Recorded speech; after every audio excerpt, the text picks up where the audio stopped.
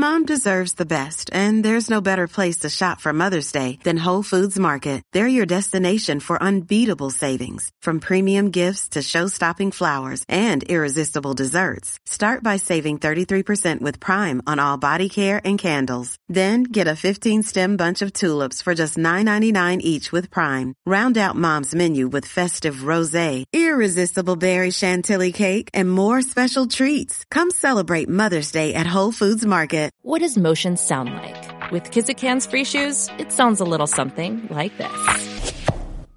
Experience the magic of motion. Get a free pair of socks with your first order at kizik.com/socks.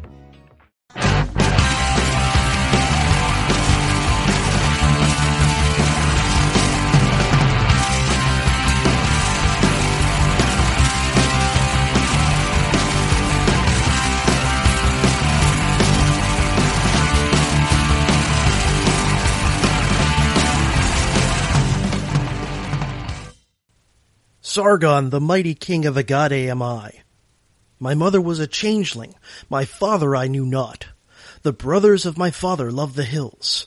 My city is Azuparanu, which is located on the banks of the Euphrates. My changeling mother conceived me, in secret she bore me. She set me in a basket of rushes.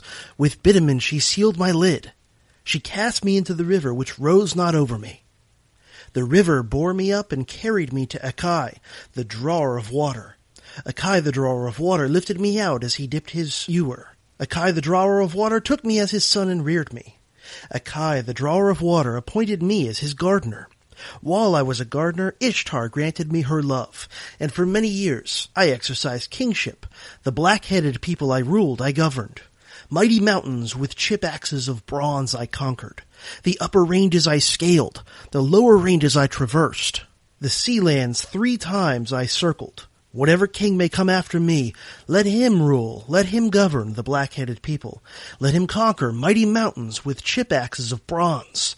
Let him scale the upper ranges, let him traverse the lower ranges. Let him circle the sea lands 3 times. Well, even though the story ends differently, doesn't the beginning sound a little bit like the story of Moses? And I'm sure that's no coincidence, the whole baby put in a basket and sent down a river type of deal. Yet another one of those recurring archetypical narrative points. This is CJ. Welcome to Dangerous History Podcast episode 70, DHP Villains, Sargon of Akkad. The passage I just read a moment ago comes from a stele, and by the way that's S-T-E-L-E, known as the Legend of Sargon, which was discovered in the Assyrian city of Nineveh back in 1867.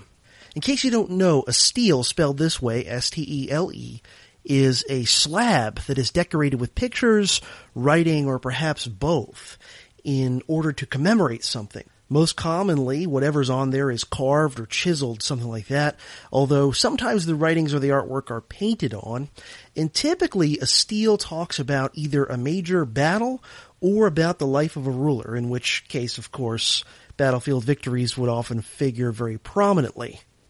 Now, these are also, of course, a prime form of propaganda from the ancient world. Often a ruler's accomplishments would be exaggerated or maybe even fabricated, and of course his bad deeds and his failures would be left out entirely.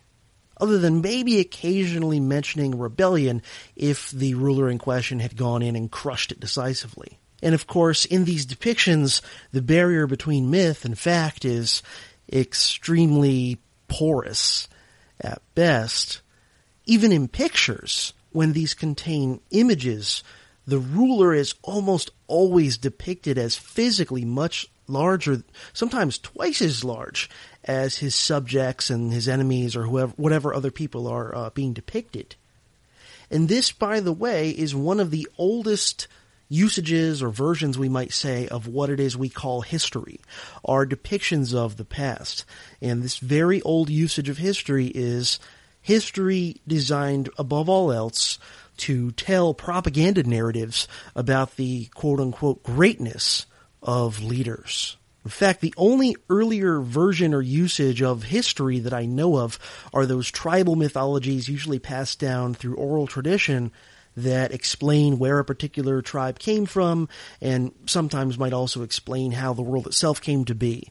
But that's about the only real usage of history that I know of that's older than history of what later gets known as court history. History that above all else is concerned with telling the story of the rulers and how great the ruler is and all that good stuff. Now, history like I try to do here, history that is critical and analytical and attempts to always get at the real truth of things, even perhaps especially if that means questioning sacred cows, that sort of history is a much more recent invention. Really, it only dates to about, at least as far as I know, only about the ancient Greeks, which would have been, close to 2,000 years after the time period of Sargon of Akkad. Some of the ancient Greek historians like Herodotus and especially Thucydides were starting to have a more critical view of history, trying to sift through the BS and get to the truth of the matter. But as far as I'm aware, those are the earliest people that started to do history that way. For thousands of years, history was almost exclusively devoted to glorifying the powers that be in a given society. And of course, this older propaganda narrative version of history has obviously persisted long past the time period of Thucydides and is still alive and well to this day. And this show at least attempts to counter that sort of history. Now, we're talking about Sargon of Akkad. Sounds like a character out of Lord of the Rings or maybe Conan the Barbarian, doesn't it? But unlike Saruman or Sauron, Sargon was a real historical figure who lived more than 4,000 years ago. Now, detailed information about him and his rule is still rather sketchy due to the scarcity of historical documentation from that far back, and the fact that most of the stuff that has survived the ravages of time about him are things that were actually written long after his death, and of course even those sources are often semi-mythological anyway, like that excerpt I read at the start of this episode from what's known as the Legend of Sargon. These commemorative steles, or stelae I guess might be the plural of it, they aren't known for their objective take and their critical view of the ruler. They're known for lavishly praising him and treating him as being, at the very least, godlike and favored by the gods, and in extreme cases perhaps even say that the ruler was literally a god. But there have been some discoveries, mostly archaeological in nature in recent years, that have shed a little bit more light on Sargon and the dynasty he founded and the empire that he built. Sargon of Akkad is sometimes given credit as being the first ruler, at least known anyway in history, to build a large, centrally controlled, multi-ethnic political entity, i.e. an empire. There are a few other contenders for that dubious honor from a little bit earlier, but Sargon was definitely the first to be really successful at it on a large scale and for a relatively significant length of time. This is a guy who created a pretty impressive, geographically speaking, empire that was ruled by his heirs for about 150 years after he was gone. So, even if he wasn't technically the world's first empire builder, he was the first to be really successful at it. And Richard Gabriel and Karen Metz, in their big book, From Sumer to Rome, The Military Capabilities of Ancient Armies, say that Sargon and the empire he created constituted, in their words, the world's, quote, first example of a military dictatorship, end quote. Now, you don't build one of the world's earliest major empires and the world's first military dictatorship. You don't build that on being nice, loving your fellow man, loving thy neighbor as thyself, and that sort of thing. You build that on conquest, brutality, and so forth. And so, for those obvious reasons, Sargon of Akkad deserves a coveted spot in that exclusive bad guy club known as the DHP Villains Hall of Shame. And before we get to the actual rise of Sargon, I want to just talk a little bit about the historical context in which he built this empire, the time period and the geographical region where this happened. And we're looking at ancient Sumer and ancient Mesopotamia. Words that are sometimes used interchangeably, and I'm guilty of it myself sometimes, but Sumer is a little bit more specific. Mesopotamia is a very large region. Sumer is a part of Mesopotamia in which, in ancient times, a group group of people known as the Sumerians lived. Now, when we say Mesopotamia, we're basically speaking about modern-day Iraq and perhaps a little bit of stuff kind of to the northwest of that. Mesopotamia is a Greek term. It means land between two rivers. And if you don't know, the two rivers it's referring to are the Tigris and Euphrates rivers. This area in ancient times was what was known as the Fertile Crescent. The climate was a bit moister and better for agriculture than it is today. And this so-called Fertile Crescent in and around the Tigris and Euphrates valleys is often credited as where the first genuine human civilizations arose. And everyone has different exact definitions of what constitutes a civilization. I'm not going to get into the details here. Could get digressed for hours just on this topic, but usually it's some combination of fairly significant settled cities, sophisticated agriculture, a somewhat diversified economy. Not everybody is full-time agriculture. And a lot of times people will also include some version of writing as a requirement for a civilization, some degree of what we would think of as politics. I'm not looking to step into this argument here, just want to say that this is the part of the world that's oftentimes credited as where the earliest known human civilizations arose. Humans have been present in Mesopotamia since at least the Neolithic era, if not even earlier. And cities developed in this region by about 4000 BC. And before long, some of these cities were actually surprisingly large. Some of them had tens of thousands of residents. By the way, I just made a few year references, and I just want to note on the whole BC AD versus BCE CE controversy. If you don't know, the older version of dating in kind of Western civilization was BC before Christ, and AD, which is something like Anno Domini, meaning in the year of our Lord, post-Christ. And sometimes in recent times, people have switched to this BCE, taking the place of the old BC, and BCE is supposed to mean before Common Era, and then CE taking the place of AD, CE meaning the Common Era. And to me, this is political correctness gone a little bit silly. It kind of reminds me of the French revolutionaries trying to rewrite the entire calendar to make it reflect their concerns. And to me, I don't believe in religion or anything supernatural at all, but I still actually prefer the BC AD because it just kind of is what it is. I mean, when you're using BC and AD as your dating systems, it doesn't mean you're actually endorsing any religion or anything like that. I see it as you're using a landmark. It's just a landmark. BC is a landmark. If I said turn left at the Burger King, if I was giving you directions to some place in town and I said, hey, turn left at the Burger King, I'm not telling you go eat at Burger King or Burger King is the best or I'm endorsing Burger King. I'm just using Burger King as a landmark saying, yeah, turn left at the Burger King. And that's what I mean when I use BC and AD. I'm not endorsing anything. I'm just using those as landmarks.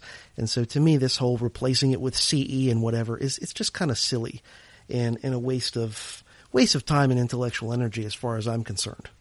Anyway, getting back to describing early Mesopotamia, the original people of much of Mesopotamia, especially most of the southern part, were known as Sumerians.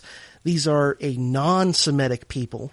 And my understanding is that in this part of the world, the distinction between Semitic people and non-Semitic people is primarily due to language. The Sumerians had a different language with a totally separate, root source than did the various tribes and peoples in that part of the world who are known as Semitic.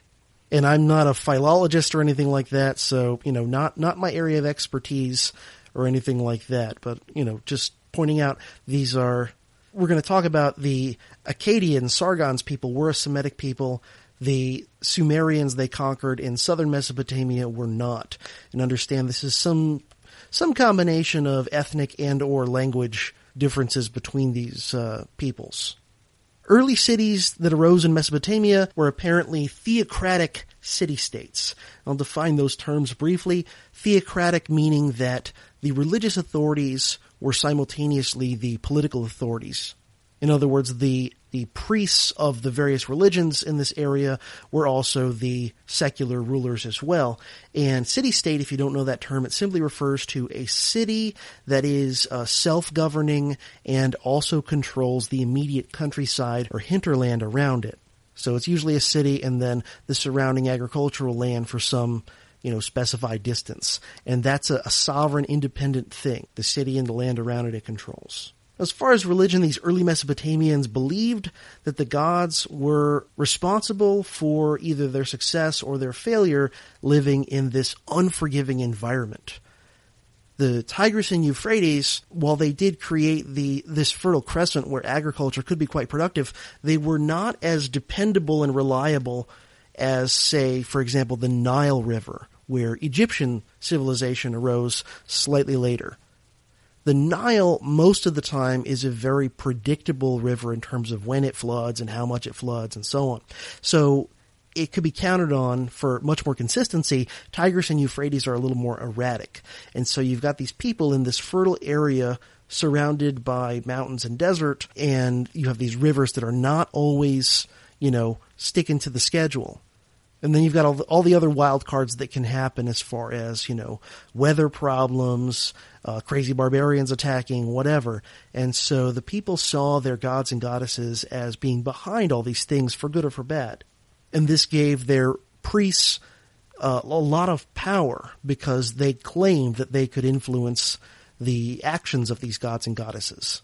Now, religion in ancient Mesopotamia was polytheistic, meaning they acknowledged many gods and goddesses, although typically a city would have its own one favorite god. And this is similar in some ways to the ancient Greek city-states where, they would believe in the existence of all the various Greek gods and goddesses, but they would typically have one favorite one for their particular city, like their patron.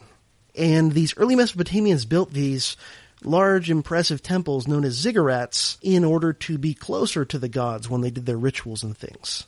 Each god or goddess would generally be in charge of one or sometimes two facets of life or existence. One of the more important deities was a goddess named Ishtar, no relation to the bad movie from the 80s with Warren Beatty. Ishtar, if you'll recall, was mentioned in that excerpt from The Steel I mentioned before. Ishtar was one that Sargon and his people often referred to. Ishtar was the goddess of both love and war, which is kind of an interesting combination. And all I can think of as far as what those two things have in common is that all's supposed to be fair in both of those, right? All's fair in love and war. Now, Mesopotamians tried very hard, because they believed that these gods and goddesses controlled everything that was going on in this harsh world they lived in, tried very hard not to offend them and to keep them happy. And like I said before, this sort of religiosity placed the priests and the priestesses of the important cults of these various deities at the pinnacle of power due to their supposed ability to influence and to interpret messages from these deities. As time went on, these religious rulers in some cases began to be supplanted in political leadership by what we would think of as secular kings, rulers who were really basing their power more on military prowess rather than on them being some sort of high priest or something. But the new kings never abandoned their connection to religion. They continued to rely very heavily on the priests of their city in order to basically legitimate their rule. They kept a very tight relationship, and this is what's known as the alliance of throne and altar, very common throughout much of human history, where the secular ruler, the king or whatever he's called, has this symbiotic relationship with the religious authorities, wherein the king will give the priests, or whatever they're called, special favors, perhaps an exemption from taxation and other rules. Perhaps he'll even give them a certain cut of the taxes he collects.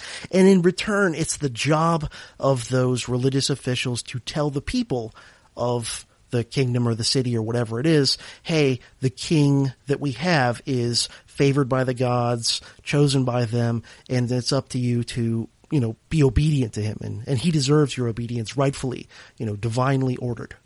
These early Sumerian city-states in Mesopotamia also saw the emergence of what many consider to be the earliest known form of writing in human history.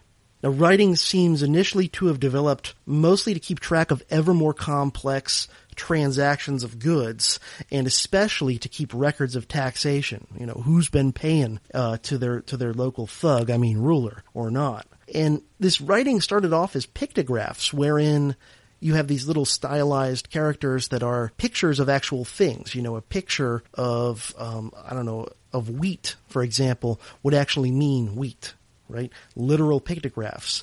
And over time, it started to evolve more into non-pictorial representations of spoken language, but with some pictographs still mixed in. Now, this early Sumerian writing system was known as cuneiform, after the Latin cuneus, which means wedge, because they would use a stylus to write into wet clay tablets, and the writing would produce these sort of wedge shapes. If you ever see what it looks like, you can just Google it. It's spelled Cuneiform, cuneiform writing. So they would carve the writing, the characters, into a wet clay tablet and then bake it in order to make it permanent. You know, they didn't have paper or papyrus or anything like that yet in this part of the world. Writing was initially an elite, specialized skill that very few had, and like I said, mostly used initially to keep track of transactions, tax records, that sort of thing, but over time started to be used for purposes other than just accounting. But still, writing tended to be, largely for quite some time, mostly tied up with the business of the rulers, the business of these early versions of states. And in my readings recently of James C. Scott's book, The Art of Not Being Governed, which is mostly about Southeast Asia, he talks about how the various hill tribes and whatnot that try to stay away from being governed by rulers throughout the centuries, how they often deliberately avoid literacy and deliberately avoid crops that are easy to keep track of. And the whole idea is that rulers like to be able to keep track of and know what everyone's producing in their jurisdiction so that they know, who to squeeze. And, you can take people's stuff and their wealth much more effectively if you have detailed information on what everyone's wealth is. So perhaps censuses are a little bit more sinister than you usually think. Now, there was a lot of ethnic diversity within Sumeria, lots of different, tribal identities that people had, but there was nonetheless a high degree of cultural consistency throughout the region. If you look at, there were basically 14 major city-states in early Mesopotamia, and archaeologists find that the evidence indicates there's a high degree of religious, political, social, economic, linguistic, and lifestyle similarities between these various peoples, even though they might have called themselves by a different tribal name than some of the people down the road. The longest field goal ever attempted is 76 yards. The longest field goal ever missed? Also 76 yards. Why bring this up? Because knowing your limits matters, both when you're kicking a field goal and when you gamble. Betting more than you're comfortable with is like trying a 70-yard field goal. It probably won't go well. So set a limit when you gamble and stick to it. Want more helpful tips like this? Go to keepitfunohio.com for games, quizzes, and lots of ways to keep your gambling from getting out of hand. And this part of the world developed the most sophisticated armies and military technologies of the entire Bronze Age.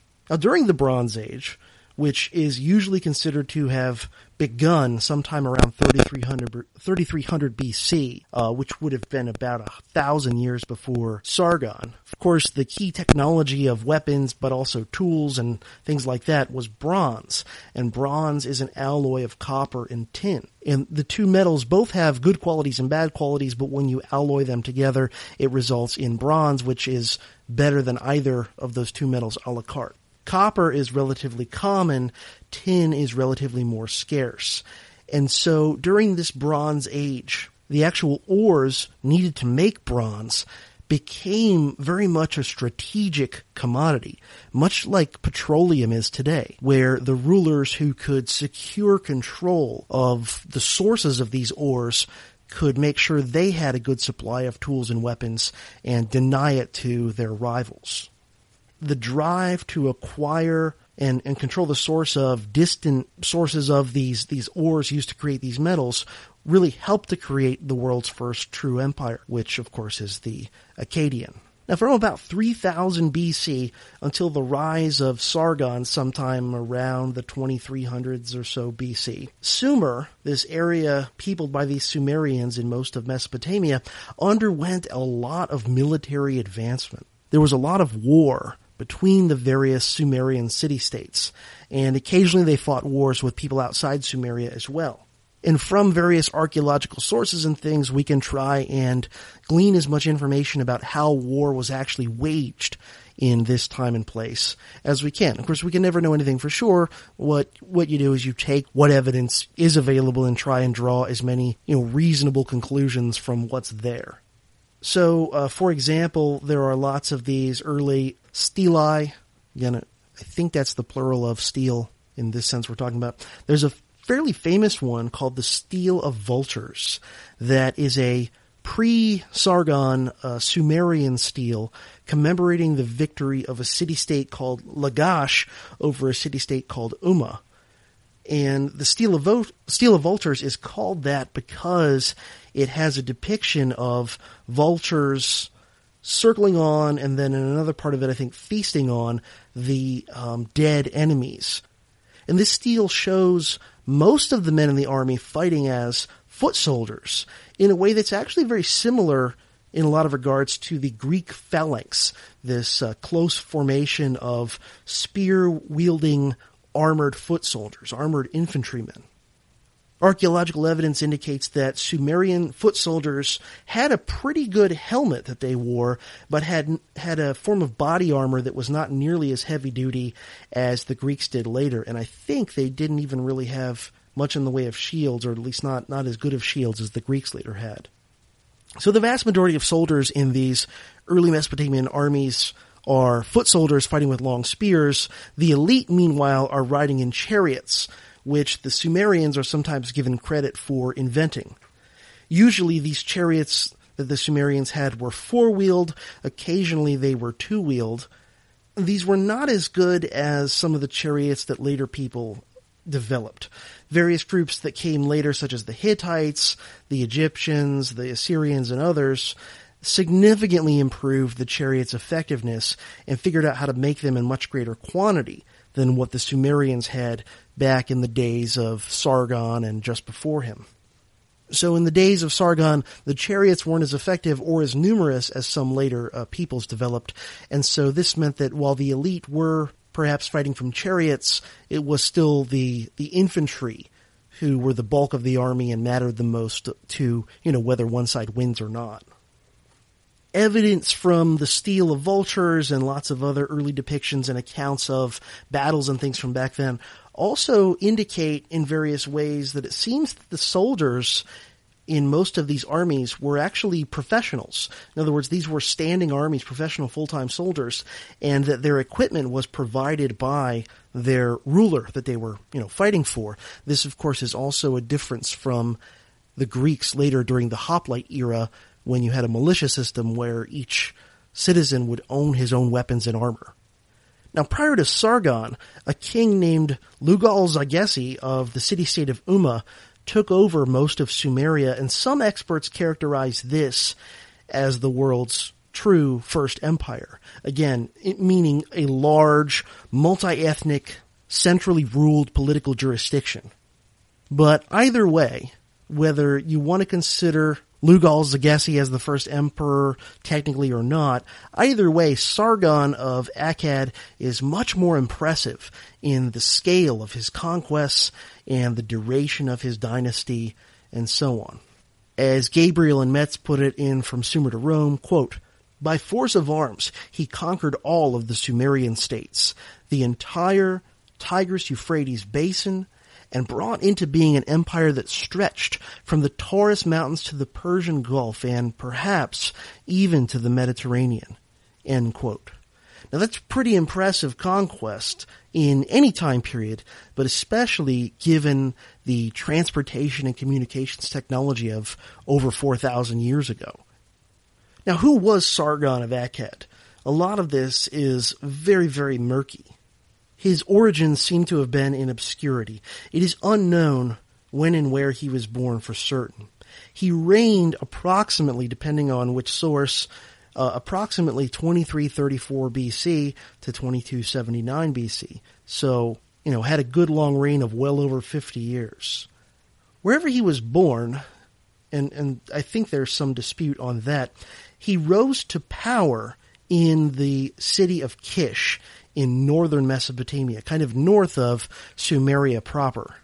Apparently, he was some sort of a commoner, and he managed to usurp the throne of Kish. Some sources indicate that he was a cupbearer for the king of Kish and may have killed him and taken the throne for himself.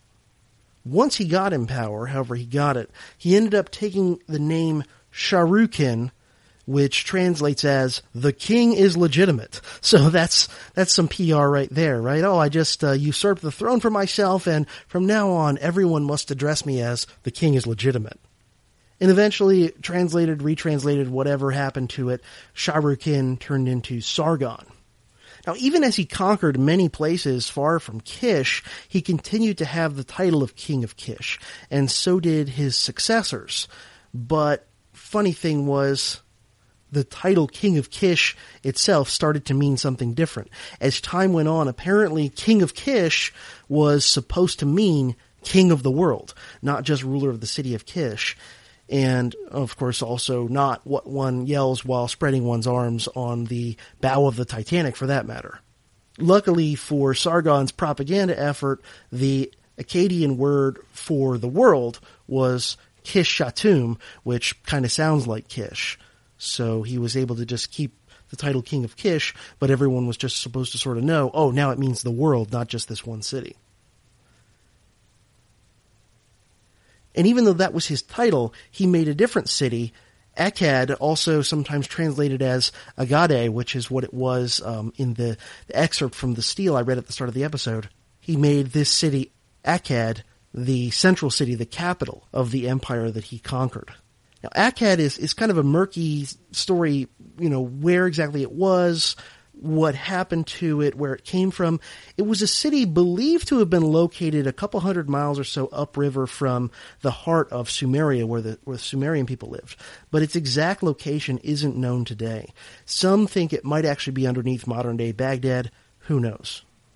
Now, Sargon and his people, the people of his cities of Kish and later of Akkad, they were Semitic and technically therefore were a distinct ethnic group from the Sumerians, but according to some sources, Sargon wasn't really considered a foreigner, at least in the full sense of the word, by the Sumerians, even though he came from a people that spoke a different language.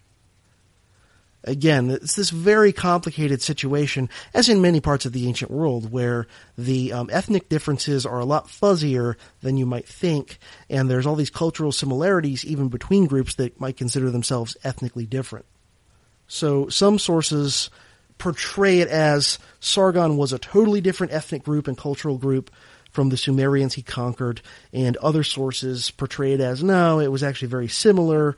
They didn't even really consider each other foreigners the way we would think of that term today. I don't know. But regardless of how much cultural similarity or difference there was, or whether people thought of Sargon as a foreigner or not, the people he conquered in Mesopotamia, the fact of the matter is that one way or another, Sargon's conquests and his rule, at least for, well over a century, ended the system of self-governing city-states that had characterized Mesopotamian history up to that point. There had been guys before Sargon who maybe managed to take control of several city-states at once, but still, that's not the same thing as conquering this massive piece of territory and putting it all, at least nominally, under your control. Sargon's reign lasted for over 50 years, and it's believed in that time that he fought over 30 wars. The most common number I've seen is 34 wars. So that's, almost one war, 1.5 wars, I should say, per year that he reigned. That's pretty significant. Oftentimes in standard narratives, standard narratives of political history usually are from the point of view that bigger political entities are always better, that centralization is always a positive development, and so on. And The fact of the matter is, here you have a guy creating a big empire, and, one of the things you're usually told is kind of a positive side effect of massive empires is that they create peace.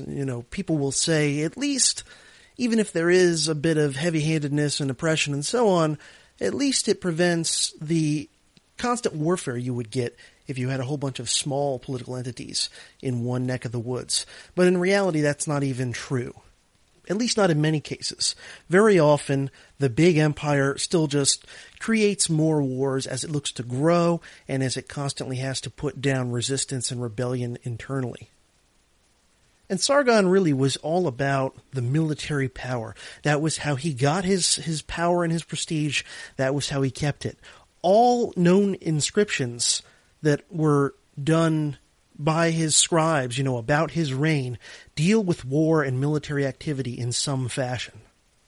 Now, like I think I've mentioned before, Sargon's imperialism was both encouraged and made possible by increased metallurgy technology in the centuries prior to, his life, especially in the case of bronze weapons.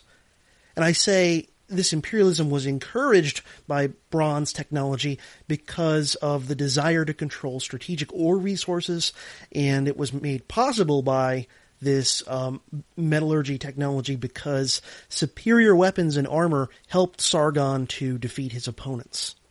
So you have this situation in which the desire to secure access to the necessary ore is a drive for imperialism, and the better weapons you produce with that ore allows your imperialism to be more successful.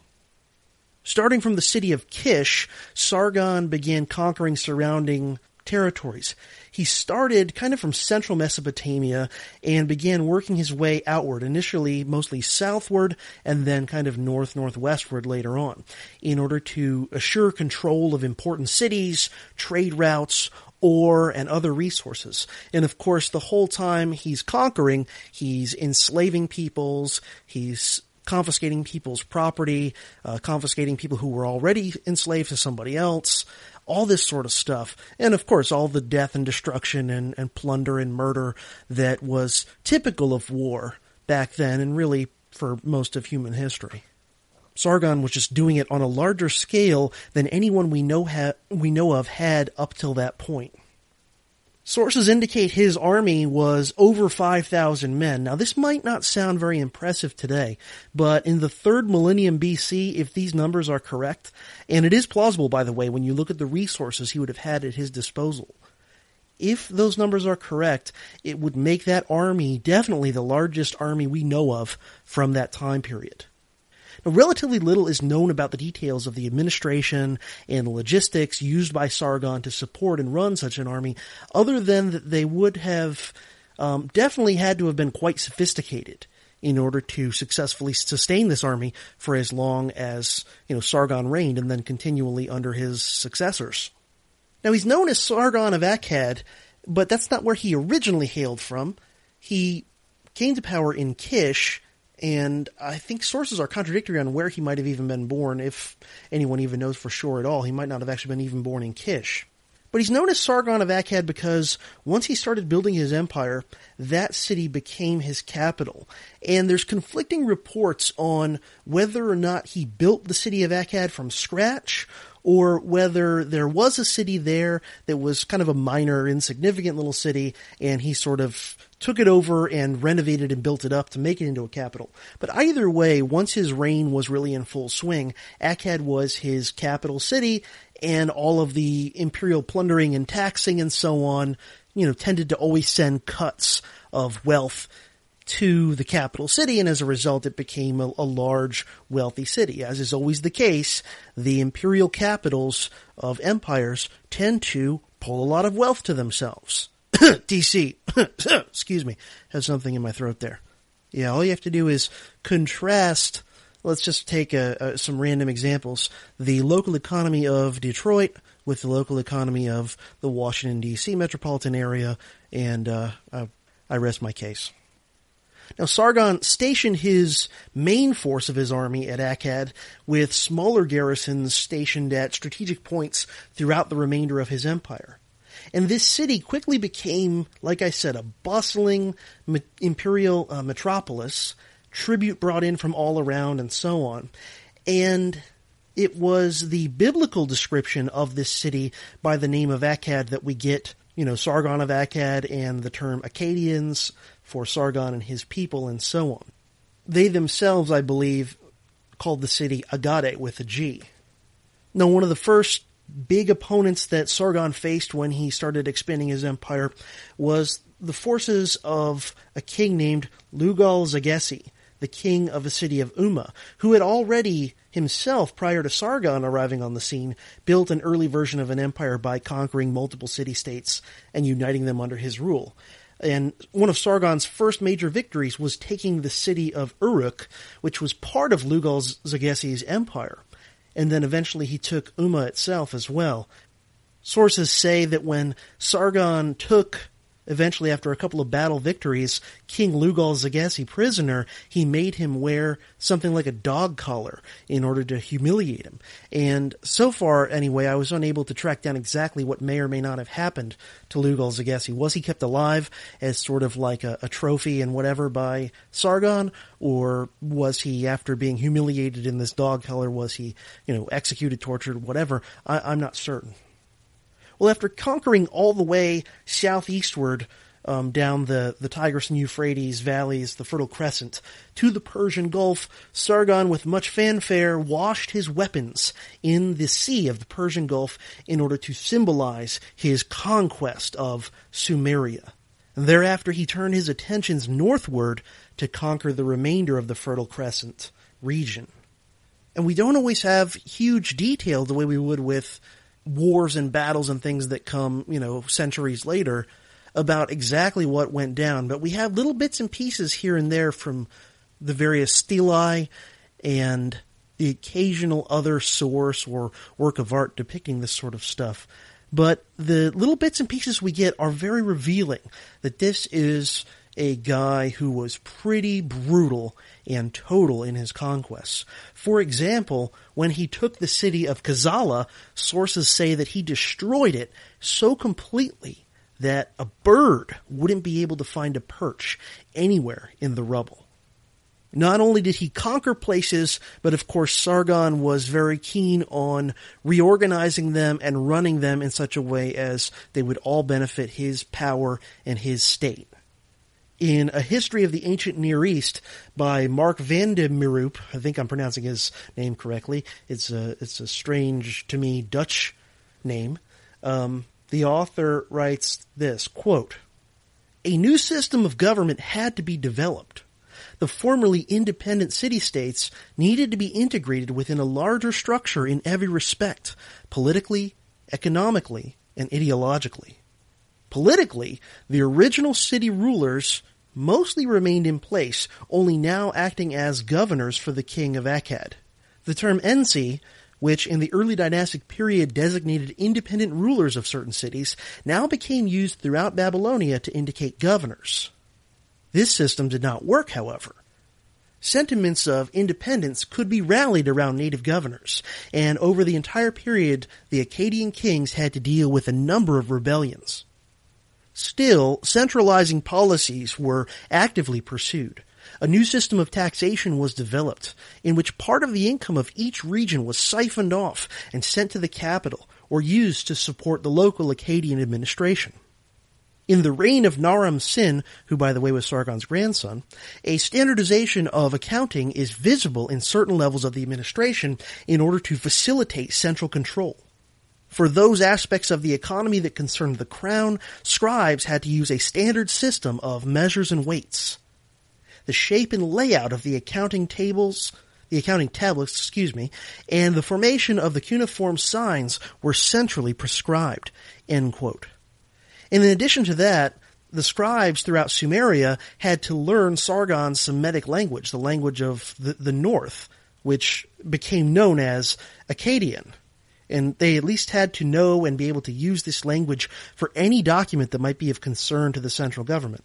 Now notice, with all of this standardization and this extraction of wealth, more on it in a moment, you've got already, over 4,000 years ago, A lot of bankster and control freak elements going on, way back in the middle of the Bronze Age.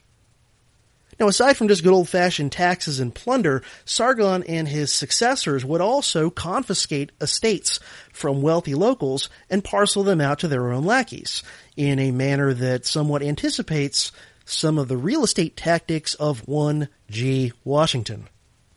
Sargon and his successors also tried to unify the religious pantheon of the region and to connect it with himself and with his family.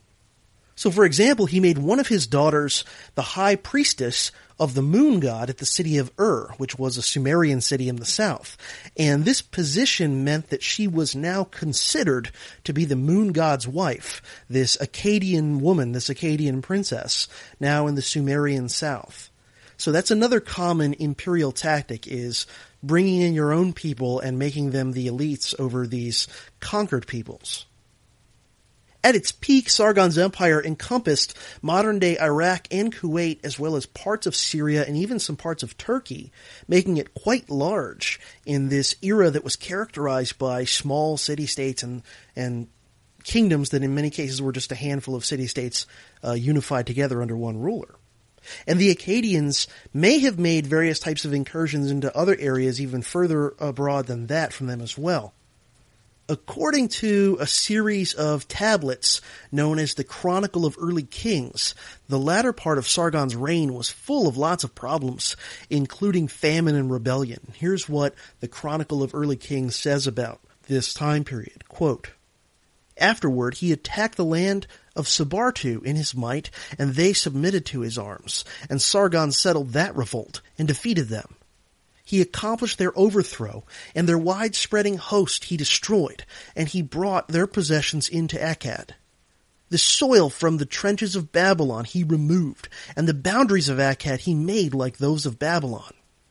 But because of the evil which he had committed, the great Lord Marduk," which by the way was one of the Mesopotamian gods, "was angry, and he destroyed his people by famine. From the rising of the sun unto the setting of the sun, they opposed him and gave him no rest." End quote.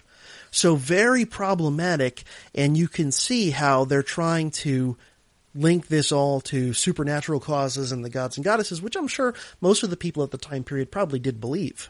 You know, that was their universe, that was their worldview. They thought there was a supernatural explanation for almost everything. Now, after Sargon's death, he was fairly old, probably in his 70s or maybe even his 80s when he died. His son Rimush inherited his father's throne, and pretty much immediately upon the death of Sargon, rebellions flared up in various spots of the empire, and Rimush had to reconquer much of Sargon's empire, but was basically successful in doing so. And Sargon's heirs ruled most of the empire Sargon had created for about 150 years. Sargon's grandson, Naram Sin, is considered to be the other so-called great king of this dynasty. And we have a decent amount of information on some of his military operations. In terms of widespread geography, they're very comparable to those of his grandfather Sargon, though interestingly, he apparently had to reconquer many of the same places that Sargon had previously conquered, indicating that there's either a significant amount of rebellion going on in many cities of this empire, or perhaps indicating that some of Sargon's victories that he claimed were, conquering people may have only been large-scale raids in the first place, not really complete conquests. Now, Naram Sin was apparently also even more full of himself than Grandpa Sargon had been. He took for himself the title of, quote, "King of the Four Corners of the Universe," end quote, and even had himself officially declared a god after he defeated a rebellion. This was, by the way, the first time we know of in Mesopotamia that a ruler had gone that far. They often claimed to be favored by the gods and things like this, but this was a new one, a guy who was still living saying, "Yes, I am now a god." Mark Vandemeeroop writes, quote, "Conceptually, this placed him in a very different realm from previous rulers. Earlier kings had been offered a cult after death, but Naram Sin received one while he was still alive." End quote. Of course, despite his achievement of living god status, Naram-Sin still died, and his dynasty didn't last much beyond his death.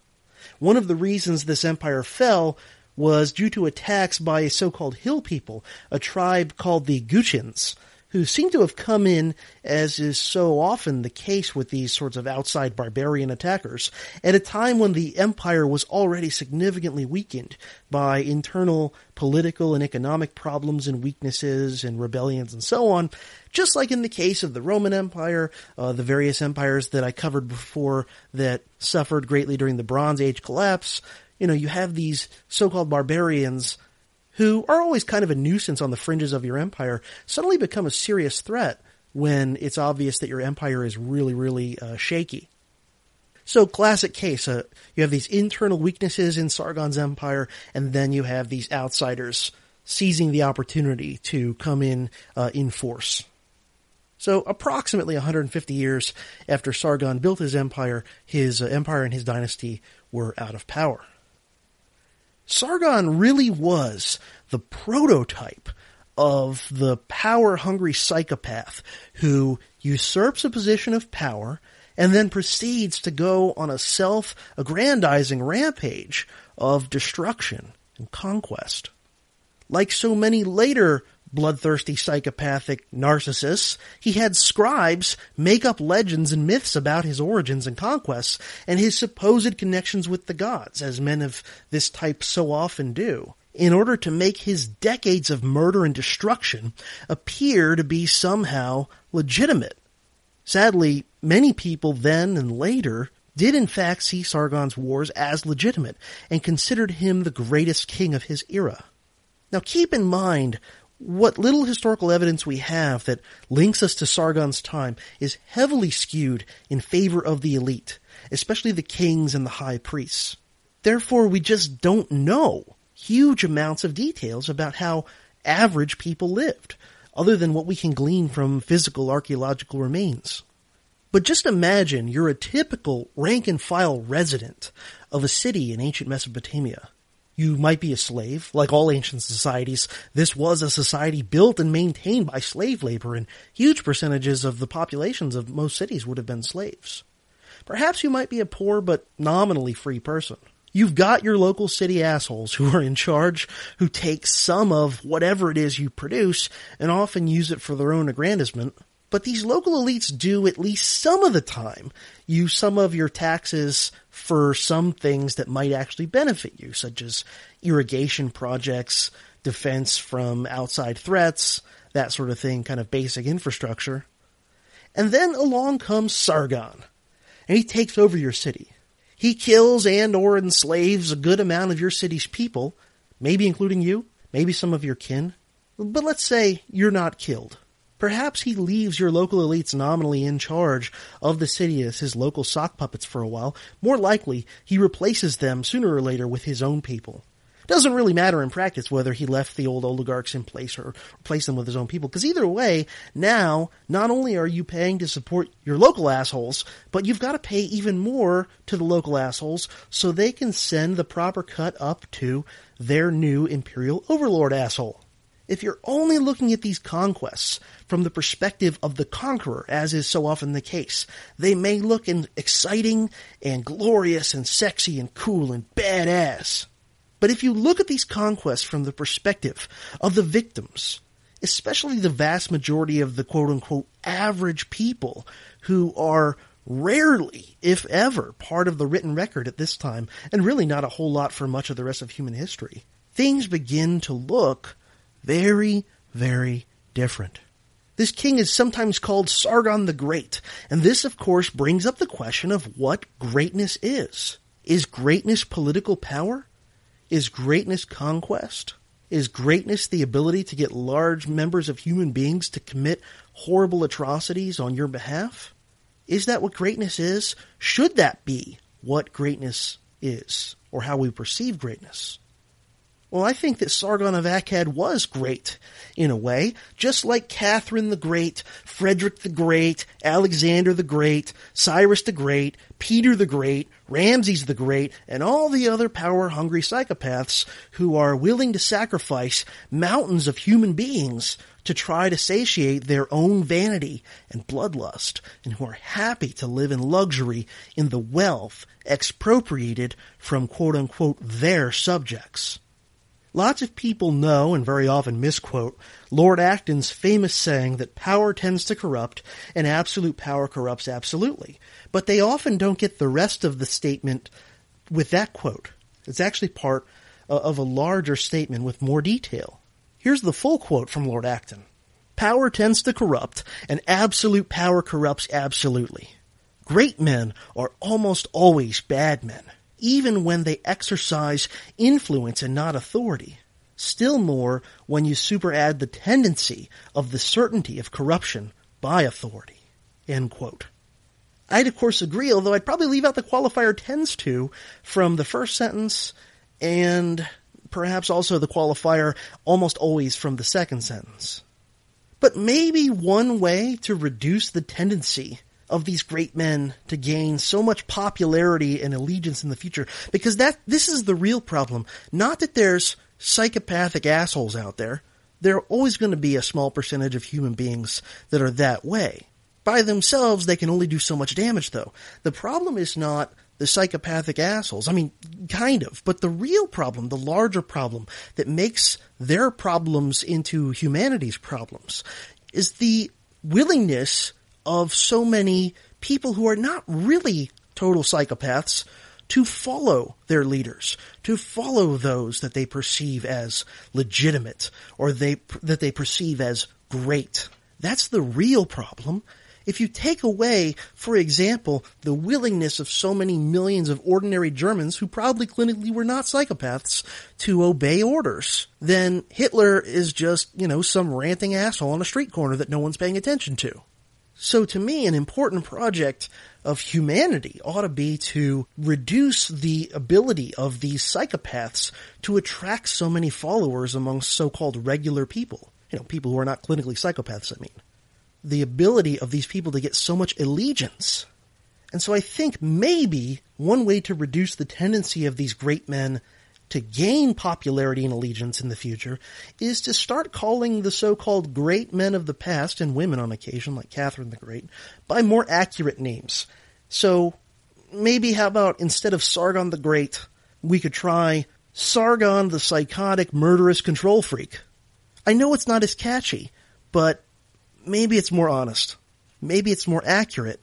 And maybe it will cause more regular people to think for themselves and to question whether or not they should obey people, even if, like Sargon, they claim to be legitimate. Remember, the very name Sargon is a version of the king is legitimate. If you have any comments about this particular episode, please feel free to leave them in the comment section for the episode on my website, profcj.org. You can also email me about this or anything else that's even remotely related to the show. My email address is profcj@profcj.org, profcj@profcj.org. Remember, you can also connect with and follow the show on Facebook and on Twitter. And you can subscribe to the podcast in a variety of places such as iTunes and Stitcher. Another way you can subscribe and get updates, not just when I do a new podcast episode, but whenever I post anything to my website, is to put in your email in the email subscribe thing along the right-hand side of my website. And I'm not going to spam you, send you junk mail, whatever. All you'll get if you sign up there is simply an email update every time I post something, which most of the time is a new episode posted. Every now and then it's some other kind of announcement or something. Maybe I'm announcing that I appeared on another podcast or some other thing about something I'm doing or something going on in Dangerous History Podcast land. So please consider signing up with your email there to get updates every time something new gets posted at my website. Remember, there are a variety of ways you can help support this show if you enjoy it. One is to spread the word about it any way that you can. to people you think might like it. Also consider leaving a review or even just a rating in places like iTunes and Stitcher in order to encourage other people to give it a shot. And of course, if you enjoy this show, want to see it continue to grow and continue to improve and continue altogether, you can help out financially in a bunch of different ways. Go to profcj.org/donate for more detail on lots of ways you can do this, but I'll just mention a few here. Of course, you can set up for one-time or recurring donations via PayPal. You can also donate via Bitcoin. And big news, I've finally finished. It had been most of the way done, but I just couldn't find the time to put in the last few touches. I've finally finished setting up a Patreon page for the Dangerous History Podcast, which you can find if you go to patreon.com/PROFCJ. That's patreon.com/ProfCJ. By the way, I did also link to it from my donate page as well, so you can find it there if you don't want to jot this down right now. But there, you can sign up for a set donation amount per episode. If you're not familiar with Patreon, I just found out about it about a month ago myself. It's a really neat service where people who are creators of some kind of content can set up a page, and their fans, their supporters, their listeners in the case of podcasts, can then pledge to donate a set amount per whatever it is you're producing. So in the case of podcasts, you can set up to donate a set amount per podcast episode that I produce. $1, $3, $5, whatever you like. Basically figure out whatever the financial intersection is of how much you value this show versus how much you can afford. I know everybody's got, different amounts of extra dough lying around. So there you go. I usually put out on average about an episode per week, occasionally two. But with Patreon, the cool thing is, if you want no surprises, you can put a monthly maximum to your donations. So for example, you could pledge to donate $5 per episode, but then set a monthly max of 20 so that even if I put out more than 4 episodes in a particular month, you don't have to worry about getting charged over your maximum. And of course, another way you can help out the show financially is to purchase things from Amazon.com by first going through any of my Amazon affiliate links on my website. And if you do that, I get a small percentage from Amazon, and it's at no extra cost to you. Huge thank you to everybody who's been supporting the show lately. I could really use any help to keep me and keep this show financially afloat. For example, I just ordered, thanks to the generosity of Dangerous History Podcast listeners who've donated and purchased stuff through my Amazon links, I just ordered a new computer, which I sorely had needed for quite a long time. So thank you to all of you who've helped out in any way financially. I hope this episode has been interesting and enlightening for you. This has been Prof. CJ helping you learn the past so you can understand the present and prepare for the future.